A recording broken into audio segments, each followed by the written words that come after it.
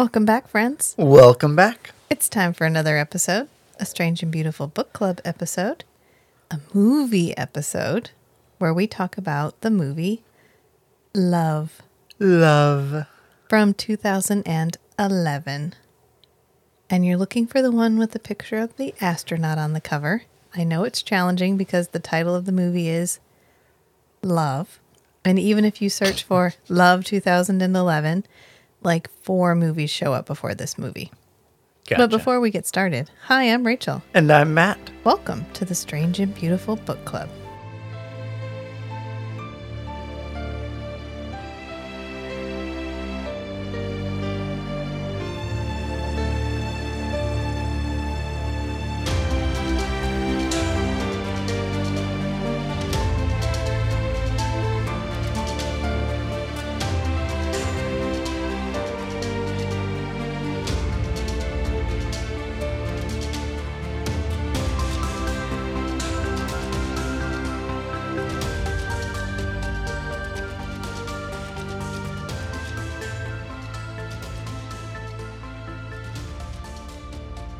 I think we've kind of fallen in love with the idea of doing a bunch of little tiny indie movies. Yeah. But I wanted to discuss the idea of indie movie. Is that a great way of... We've discussed on other podcasts about how sometimes words become too full. They get loaded down with preconceived connotations. They get baggage. They get baggage. And that's usually when they get changed. So instead of saying someone is homeless, they are unhoused. They are a person experiencing homelessness. Because when you put the word in the blender and shake it up a little bit, you can kind of distill out the original meaning and you can cut away the chaff. You can look at it with eyes unclouded by bias. Bias, yeah. And I feel like maybe indie movie isn't the word that we need to use. So if we're going to focus on doing these kinds of movies, I don't want to call them indie movies. Because yes, it implies they're just independent of a studio. But I feel like the term indie movie has preconceived connotations. It's like the word self-published. This book is self-published. Well, there's a lot of banging self-published books. Wool was self-published originally. The Martian was self-published originally. There's absolutely nothing that says that a self-published book is not as good as a book that has been picked up by a publisher. Sometimes better, because they're not trying to please a publisher. And the same thing applies to these kinds of movies. Sometimes these movies get to explore themes and ideas that a studio would never let them. Or they get to have pacing that a studio would never let them have. I kind of think of it as the difference between like a burger at Red Robin and a burger at like a food truck. Yes. The food truck is going to have more... what was the... There was that podcast we listened to for a while about the like ancestral like skills. Oh yeah, and then he just stopped doing it. And then he just stopped doing it. Yeah. But he would talk a lot about foraging for food. Yeah. And the plants that you find in the wild, he described them as having more vitality. Yes. Yes. And that encompasses a whole lot of things, but just by virtue of like the requirements to survive in the wild in competition versus mass-produced crops. Yeah.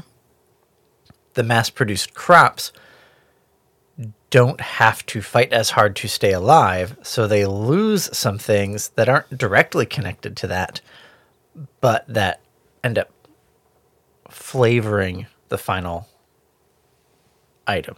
Yes. I think that's exactly what I'm talking about. If I go to a Red Robin, I'm going to get a decent burger. It might even have a couple of interesting toppings that I've never had before, but it's going to be a Red Robin burger at the end of the day. But when I go to a food truck, all bets are off.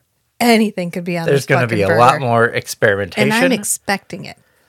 When I walk up to there's a chance that it's going to be crap. Yeah, or there's a chance that it's going to be amazing and you're going to be thinking about it for years. Like this movie, for example.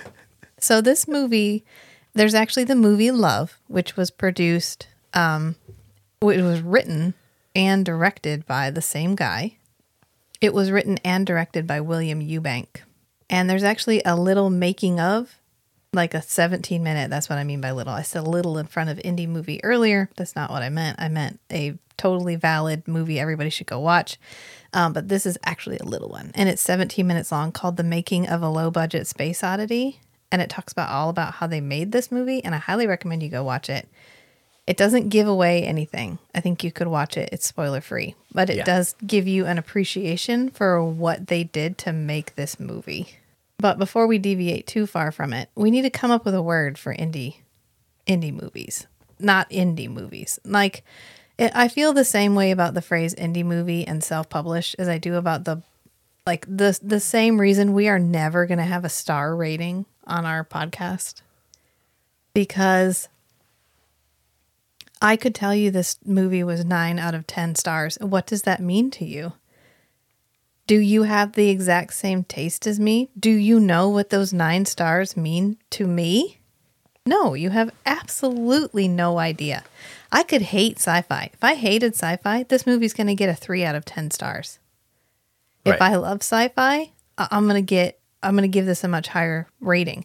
It brought to mind, like right now The Creator is out, like The Creator just came out, and I've fallen in with a bunch of film bros on Instagram, so I get to be privy to a lot of their like, ooh, I'm out of the theater, let me give you my star rating and talk about what I think about this movie.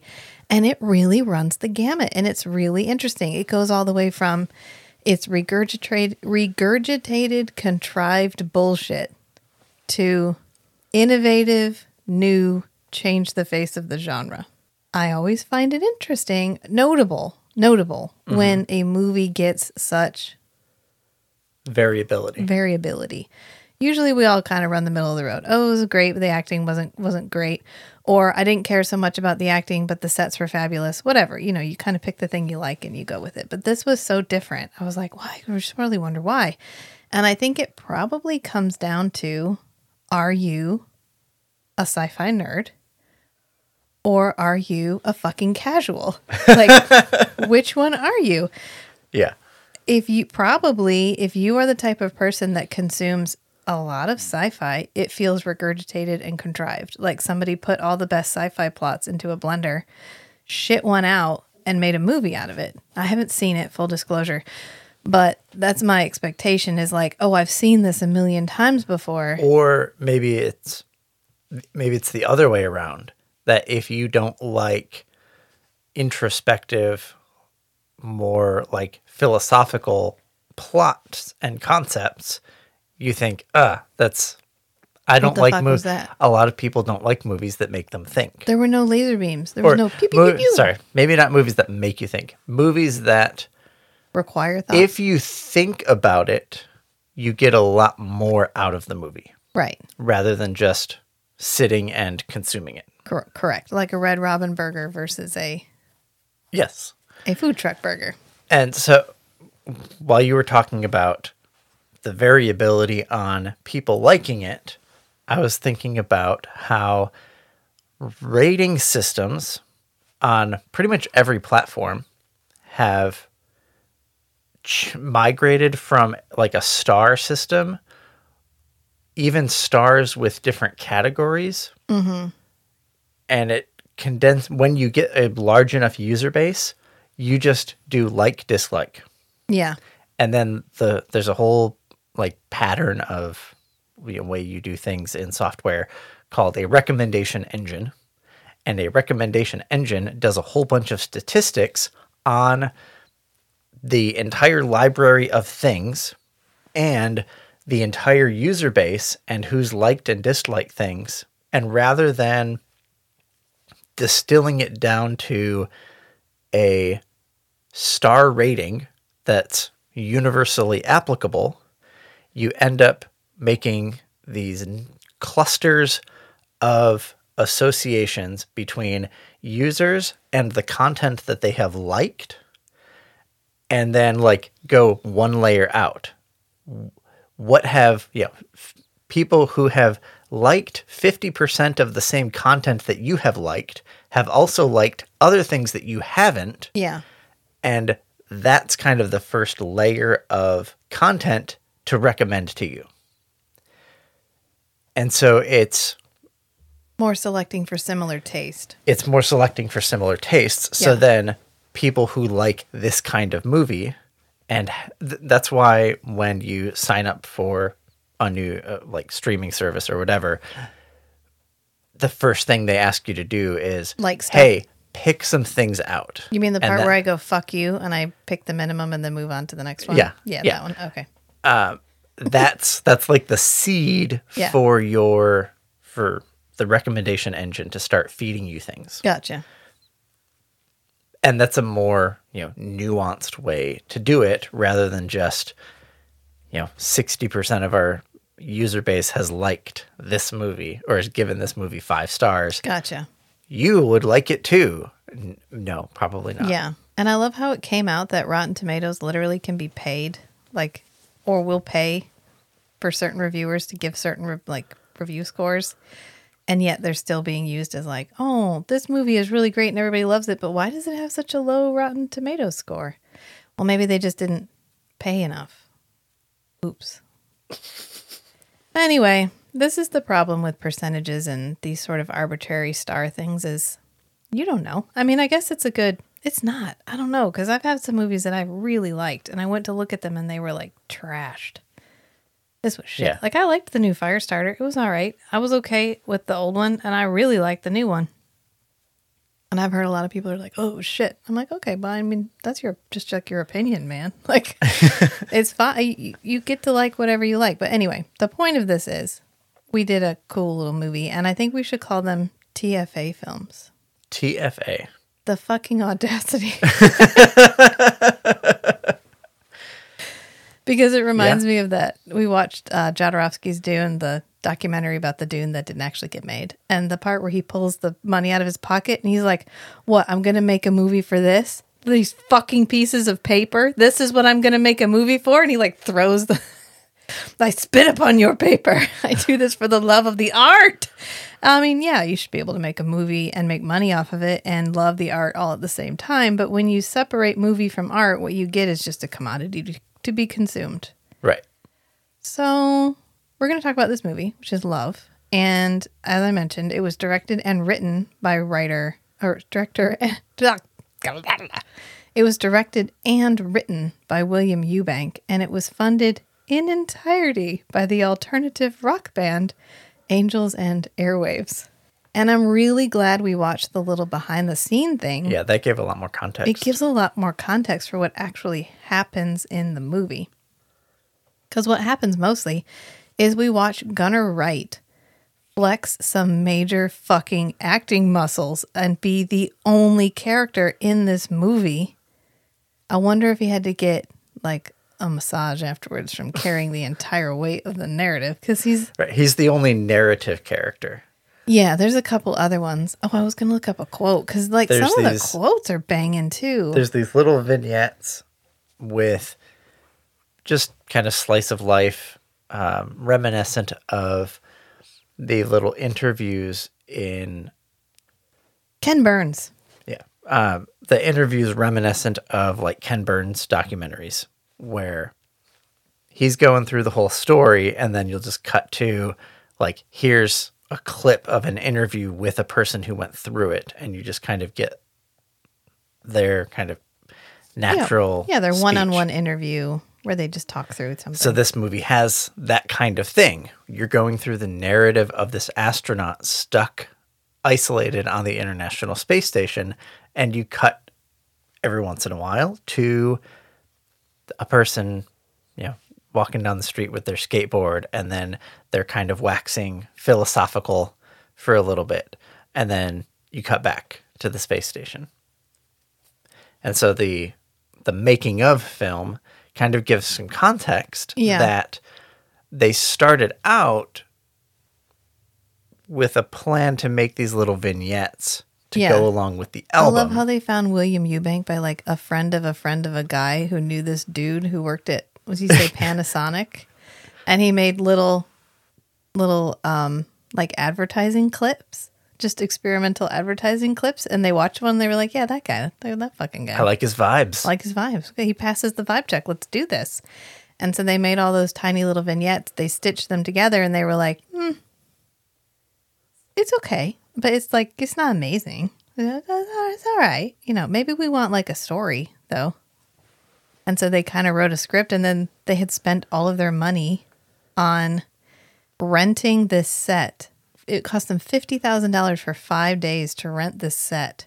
A space station set. A space station set. And they were like, well, shit, we don't have that kind of money. I mean, the whole movie cost $500,000, and they shot it over the course of 4 years. So they must have just spent money as they had it. Yeah. And they're like, okay, well, what are we going to do? And he's like, William Eubank was like, well, I could build that set. I could. My parents got a big yard. Yeah, my parents got a big yard. I could probably do that. So this entire set for this movie is in his parents' backyard. And he And a ranch. designed and did it like modular so they could move it around to kind of create different feels for the space station. That whole section resonated very strongly with me. I know. I'm sitting in a room that I built. I was thinking, this is what happens when a child with ADHD isn't beaten down to the point where they think that the part of themselves that is absolutely feral is something that they have to hide. Yeah. The part where they're like, well, I can build a fucking film set. Of course I can. He had never used like a drill before he started this. Yeah, I think you were going through trivia, and he said he'd never used a nail gun before he built that set. And then he was like, yeah, I can do that. And then he framed out he went to this fucking whole Home space Depot station and built this shit. Yeah. There's a scene where he's walking down, or he's like crawling down this corridor. And if you don't think about it too hard, it's a cool little space corridor. And then you realize the top is that like corrugated plastic roofing, and the sides are just those plastic shelves with slats in them that you put tubes in between to make like really cheap shelving. But he lined them all up, and what it ends up looking like is ventilation. Yes. Look, fucking amazing. It rocks. And then there's all these scenes where he's laying against this window, which of course is a washer door.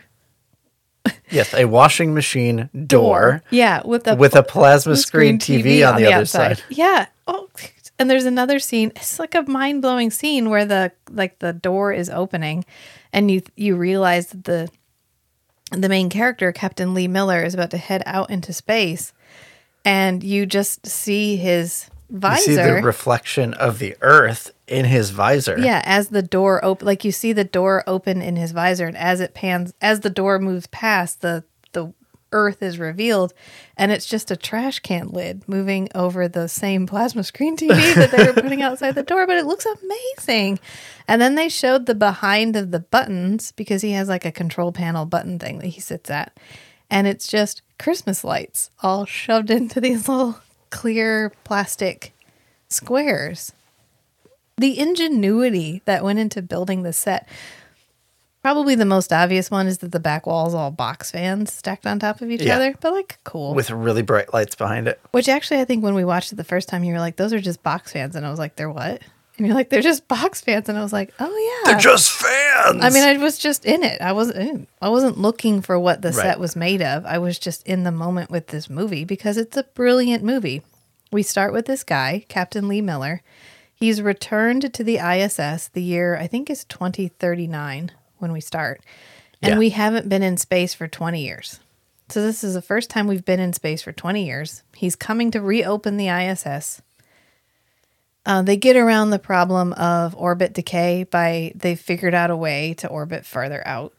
They just hand wave some problems away. Yeah, this is and fine. That's and fine. That's fine. Yeah. Yeah. Yeah. And we have a couple, like, he's doing regular stuff. He's exercising.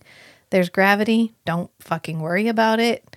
It doesn't matter. It's not part of the plot. Who gives a shit? And then we're interspersing this with images of, like, a Civil War guy. The Civil War guy has, like, I think we start with the Civil War guy. We do start with the Civil War guy. And he has some banging lines. Like, he starts with, they say when you hear sounds of devils, all else is quiet.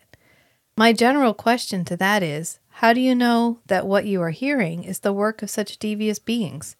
I would venture to say that most devilish noises occur when large numbers of men decide to force the hand of mortality upon one another. And I'd say further that on such occasions, there is not just one sound but many. It is a quiet orchestra of death. It is also possible that the man who wrote that saying might have just had some broke ears. And there's another part where he's like, why do we fight so hard for a more righteous breath when we're all going to end up in the same place anyway? But this Civil War soldier, who's a Union soldier, is making his way out of the battle because he's been in all of these regiments that are all wiped out and he keeps surviving. So the leader of his regiment is like, listen, I heard that this thing had been spotted out beyond the Colorado Basin. I want you to go find it. Our lucky man. You leave. And he's like, wow, to be given a pass when all others are doomed is like a heavy thing. And he ends up getting to leave. And we get all these cool images of like the Civil War soldiers fighting. And then we get his cool journey. And they got some pretty epic shots of him standing on like the side of cliffs. And there's another one where he's down in a valley on a horse, and that's not a real horse, it's a prop horse. They couldn't afford a real horse. They couldn't afford the real horse. So there's a guy behind it just swishing the tail. Nice. And I think the soldier moved the head. Yeah, it works. I didn't notice. You didn't notice. I didn't notice. No, yeah. Exactly. And we finally get to the point where he looks over the ridge at the thing, and then it stops. We cut to Captain Lee Miller. And they said they wanted this to have a storyline, and it kind of does and kind of doesn't. It's sort of a story, but it's also sort of just an exploration of the importance of human connection. And what can happen to a person when they don't have that. Yeah, and how something as simple as just hearing another human's voice is so vital to us as people, and how we like to think we can be lonely and independent, but at the end of the day, we can't. And what happens is something mysterious. We don't know. We have no idea. We don't ever find out. Something mysterious happens on the planet. And at first, it's just radio silence. And then he gets a recorded message that's like, listen, we don't know when we're going to be able to get you. I'm sorry. I wish I could explain what's happening, but it's too much. Godspeed. Right. You're going to have to sit tight for a little while. Yeah. And then that's it. And he can't get through to anybody. And then we see like explosions going off on the Earth's surface, and then everything goes dark. Yep. And then he ends up spending 6 years on the space station by himself, slowly going a little bit nuts. And so he stops wearing his uniform. He stops shaving. He uses the treadmill as a sled, like he drives the treadmill. And then he ends up having to go reroute some power. So he crawls down this cool tunnel with this ring of light at the end, which is, again, just Christmas lights. But it looks so cool. Flashing all the different colors. It's very 2001 A Space Odyssey. There are definitely parts of this that are very 2001 A Space Odyssey, and this is one of them. And when he pulls the thing away and he sticks the camera in there, what he finds is blocking everything is a journal. And this is the journal of the Civil War soldier. And so this is how we loop the two stories together, is we don't ever explain how the journal got there or if it's real or what's going on. Right. And he ends up reading the journal, and eventually he gets it, like he tattoos it on himself. Like this is his one human connection. Yeah, we jump forward in time again, and he's got this long shaggy beard. Yeah. And he's got just tattoos. Well, that's all after over his body. he kind of decides that he's going to be done. Like that's it's right. failing. Over time, the box fans on the back wall stop working. And it's a really cool way of showing like everything's breaking down because it's been so long, and it was already an aging space station, and he could only do so much. And he decides, you know what, I'd rather rest at home. I'd rather rest on the Earth. And so he gets dressed in his spacesuit, which is like a pair of combat boots over this orange jumpsuit. I love it.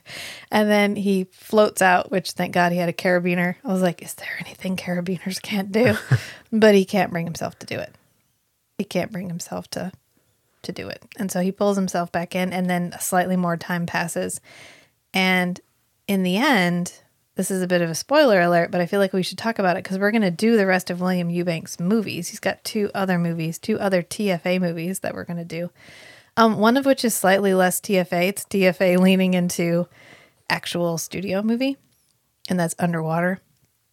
But aliens show up. Aliens? Question mark. A thing. An archive arrives because Earth is barren. It's a destroyed civilization. He's the last one left. And someone needed to record the lasting memories of the human race. Or as the Civil War soldier says, I no longer care about individual distinction. I just hope we have a history worth remembering. And then we find out that what the Civil War soldier saw was this archive crashed on the Or at earth. least a piece of it. Or at least a piece of it. And so this is when Captain Lee Miller moves over to the spaceship. The, I don't know, post-apocalyptic bureaucratic building. I was like, what a fucking letdown. You go on a spaceship and it's a bunch of abandoned office buildings from the 80s. The shit. Which is probably driven by the fact that the filming crew probably just broke into abandoned buildings in LA. And the fucking audacity, and they absolutely should have. Please and thank you. It's brilliant. I think at the end, there's a voiceover from another character. Maybe the archive, and it says, "We apologize for this simulation, but it's our only way of being able to reach you." Yeah. So it's kind of like they took these memories from him and they created this because he's walking very around. Contact-esque. Yeah, he gets to the one room and there's a picture on the wall, and at first it's just an image of a spaceship taking off, and then we switch to looking at his visor view, and in the visor reflected we see a video, which is probably the plasma screen TV of the spaceship taking off, and then when he turns to look away, it's an astronaut floating in space by himself, which is kind of a cool effect. And then we get him just sitting in places, standing in a tunnel, sitting in a bus stop. Like the end of 2001: A Space Odyssey. A little bit like the end of 2001: A Space Odyssey. And this was filmed over 4 years, and apparently they took poor Gunnar out and made him do this multiple times. Just on the streets. Just had him stand in his astronaut costume just on the streets. And he was like, honestly, I didn't know how this was all going to get put together. That must be weird as an actor to not know the shape of the final movie. Just like, okay, now go stand over there. Okay, now go stand over there. All right, now jump up and down a little bit. Great, perfect. This is exactly what I needed. Thanks. We're moving on to the next scene. Hang on, whoa. Can you storyboard this for me? Yeah. Again, this is exactly what I imagine it would be like working with someone with ADHD who was never had the audacity ground out of them. Yeah. I'm sure it was, okay, now over here. Okay, now over here. Okay, now I need you to go down and get this thing and get that thing. And I'm going to be over here. I'm going to be doing this. And I'm going to remove this panel. And we're going to film this scene. Then I'm going to put it back up. And then we're going to go do that scene. And then he probably had 2 or 3 people that were like, no, you told us you were going to get this scene filmed today. And he's like, no, I'm on it. We're doing this one right now. I'm hyper-focused on this scene. This is what we're going to do right now. And it pans out. It's perfect. And then at the end, we get it kind of unravels in terms of coherency after he steps into the spaceship, which is fine. You're not in this movie because you want to understand the whole thing. You're not looking for the big payoff ending. You're looking for something beautiful that made you think about something, and you had a wonderful experience doing it. It's lots of thought-inspiring scenes. Yeah. That kind of go together. Yeah, kind of go together. And you have to approach these movies with the right mindset. Right. So we're pre-programmed to want a burger to taste like a Red Robin burger. So if you go to a food truck and you expect to buy a Red Robin burger, you're going to be disappointed. You're going to be disappointed. If you go because you are here for the experience. You're on an adventure. You're on a fucking adventure. Then you're not going to come away disappointed because you're going to have an adventure. And that's what you have in this movie is an audacious adventure where an alternative rock band funded their own. They even scored the movie. Right. It was originally the album was going to be the score, but as the movie kind of got refined and became more narratively coherent, they thought, this is way better than we were expecting this to be.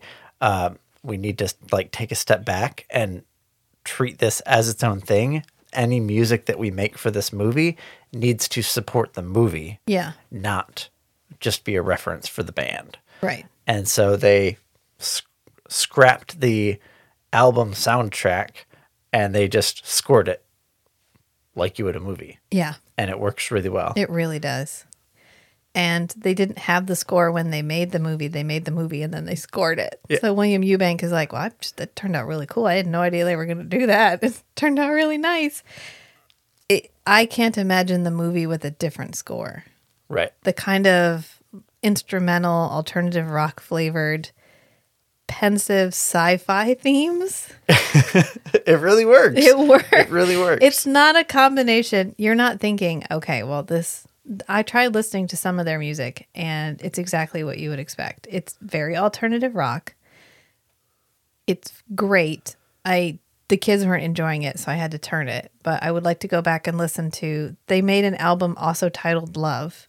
Okay. It's not necessarily the film score, but they intended them to go together. They were both released on 11/11/11, which is cute.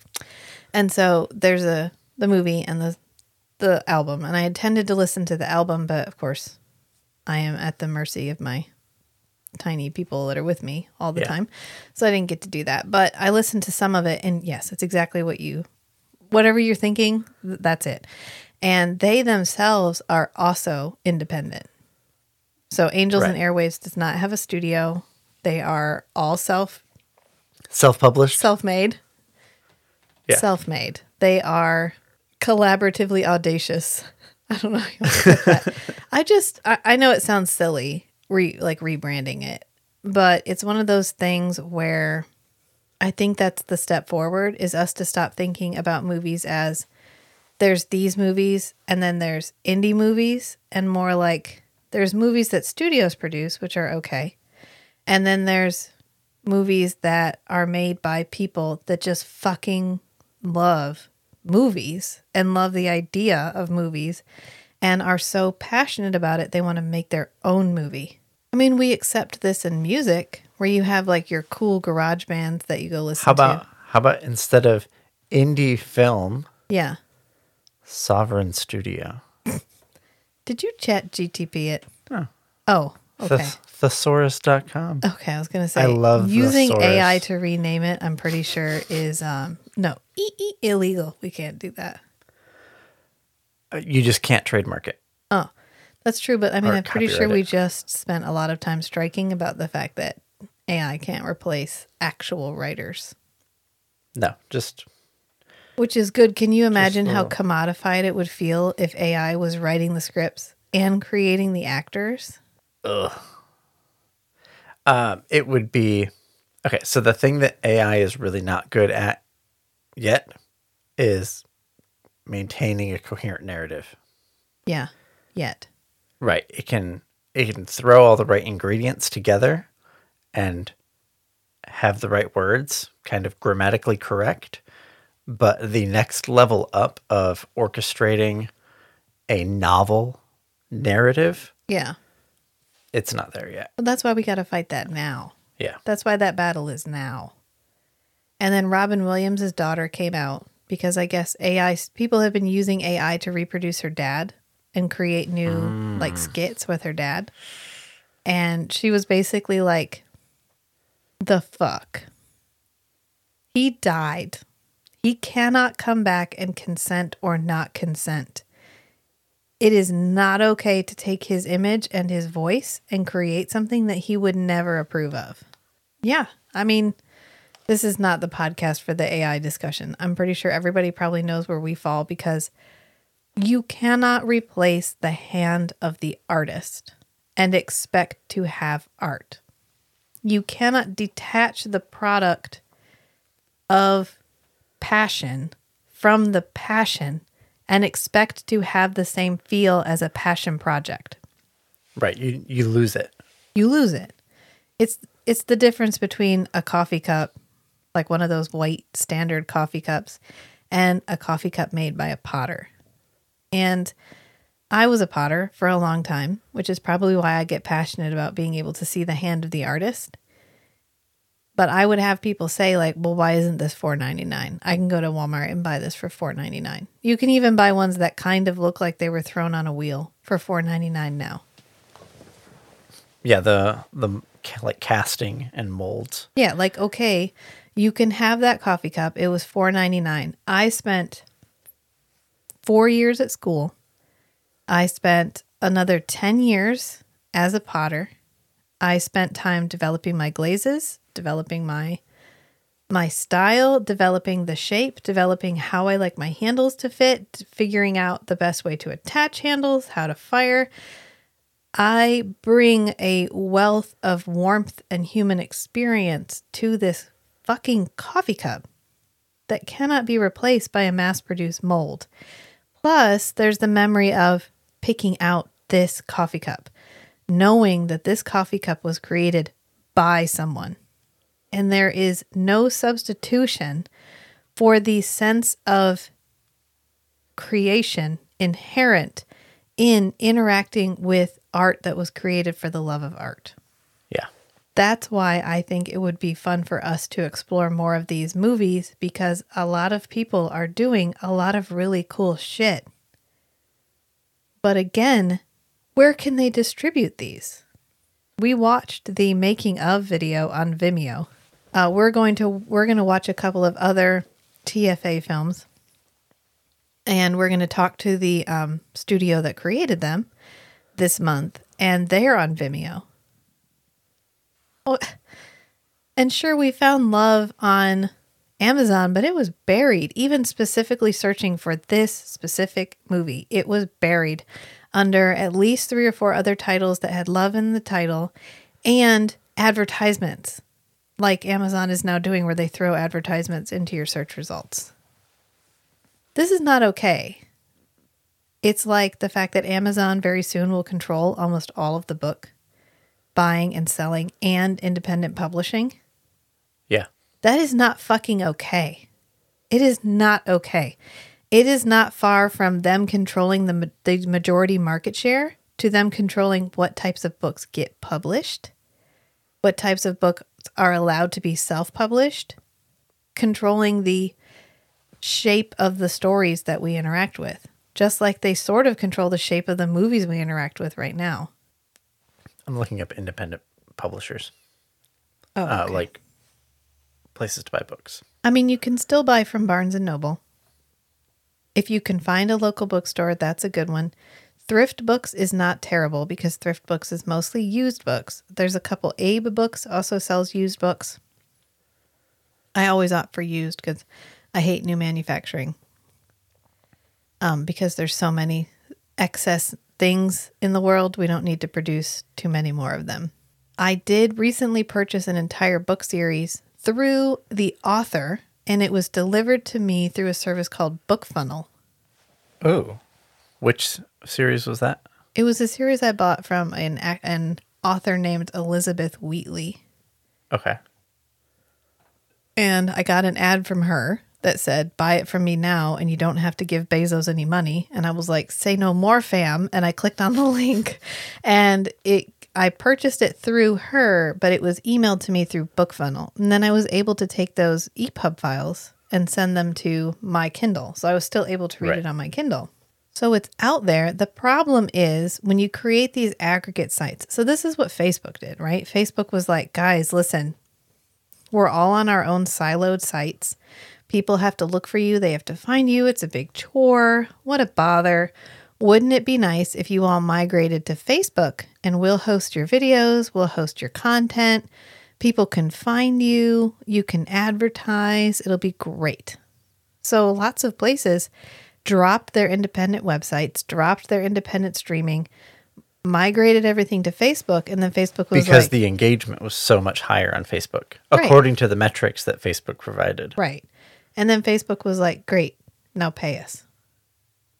Oh, you want to show up higher in the algorithm? Ooh, sorry. Yeah, and then, who was it? College Humor, I think was one we saw an interview with. And they said they migrated everything from their College Humor website, where they were getting direct traffic to Facebook, because the engagement numbers they were getting off of Facebook were like 2 to 3 times what their own website analytics was saying. Yeah. So they migrated everything to Facebook, and then they found out that Facebook was just making numbers up. Yeah. Those weren't actually their metrics. The entire motivation was to get College Humor to migrate to Facebook so that the College Humor viewers, their fan base, their user base, would also migrate to Facebook. Right. So that they could usurp College Humor and get these people following other things also on Facebook. Right. I mean, the lure is it's safer under our umbrella. Come over and join us. It's dry over here. But the problem is when you put down your own umbrella and you go over, you're no longer the one holding the umbrella. You don't get to control it anymore. And so Amazon has become one really big umbrella, and a lot of people are underneath of it. And the threat of closing the umbrella does what? Gets us where? Does Smashbook still exist? Yep. Let's see. Smashwords. Is it Smashwords now? Smashwords, the original aggregator. I think it sends it out to different places where you can purchase them. Yeah, they distribute to a bunch of places. Audible is Amazon. There's lots of other places where you can go. I have a friend who what she does is she pays to join other library. Like you can pay to get a card from any library.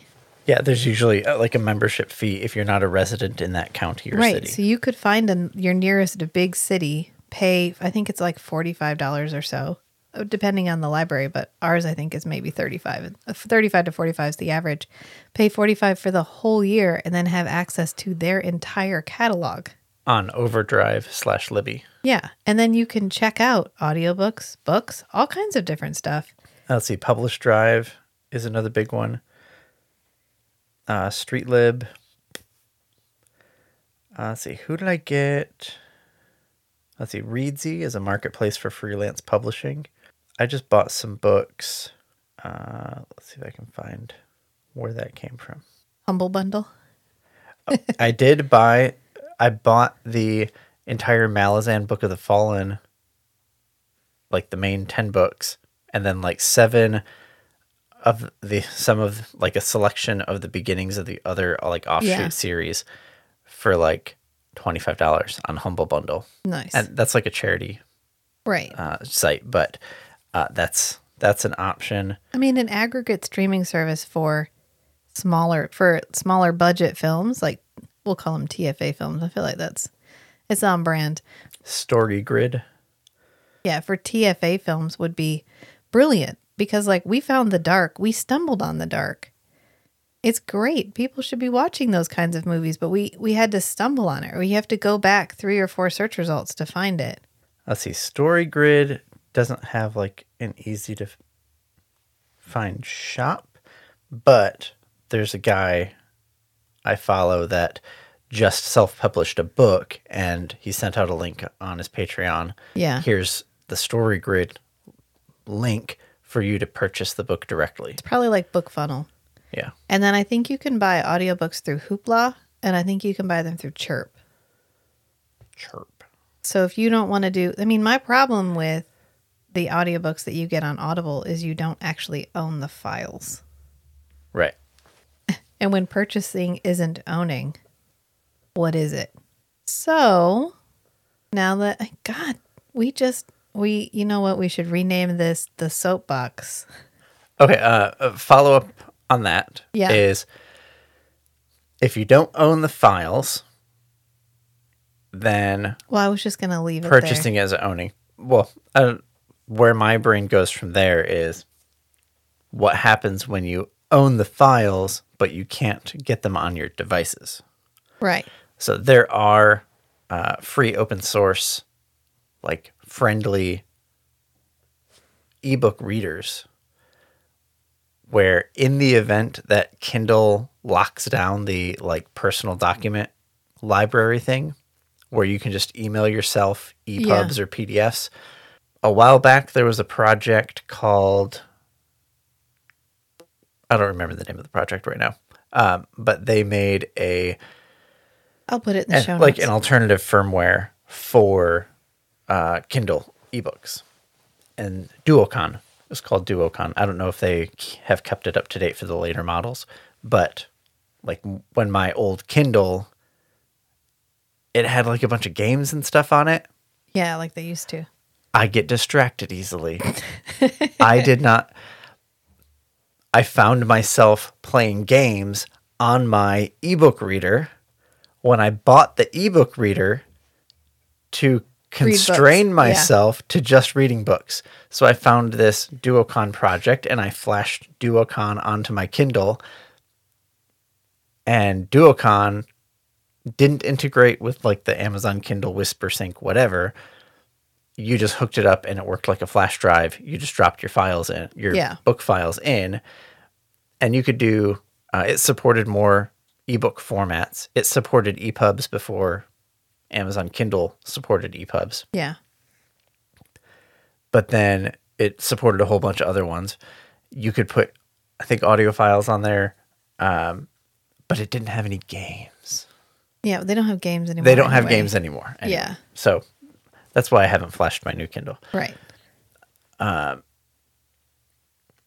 there are, if you wanted to work on getting, like, extracting yourself from the whole Amazon sphere of influence. Yeah. It's possible. It's just harder. So just to wrap up this whole discussion, take the time to find something with some audacity.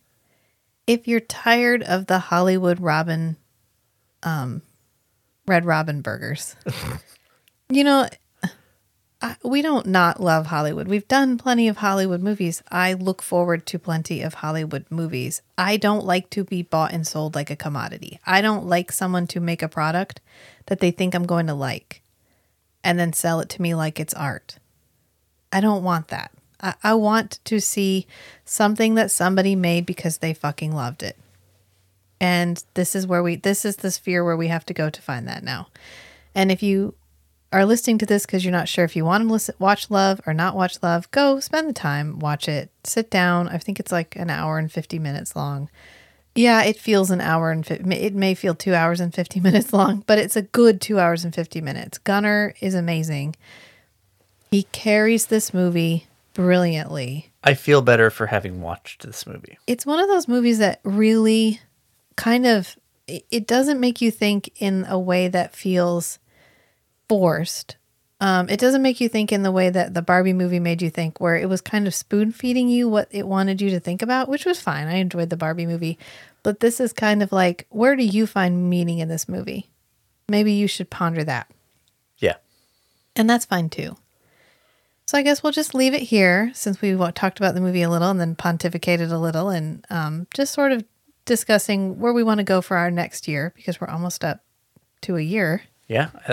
November? Yeah, it'll be a year in November. And we've kind of, I think of this podcast as like our sandbox podcast because we have so much fun just playing around and doing different stuff. And if there's a direction that we've been going that you guys want us to keep going in, do feel free to tell us.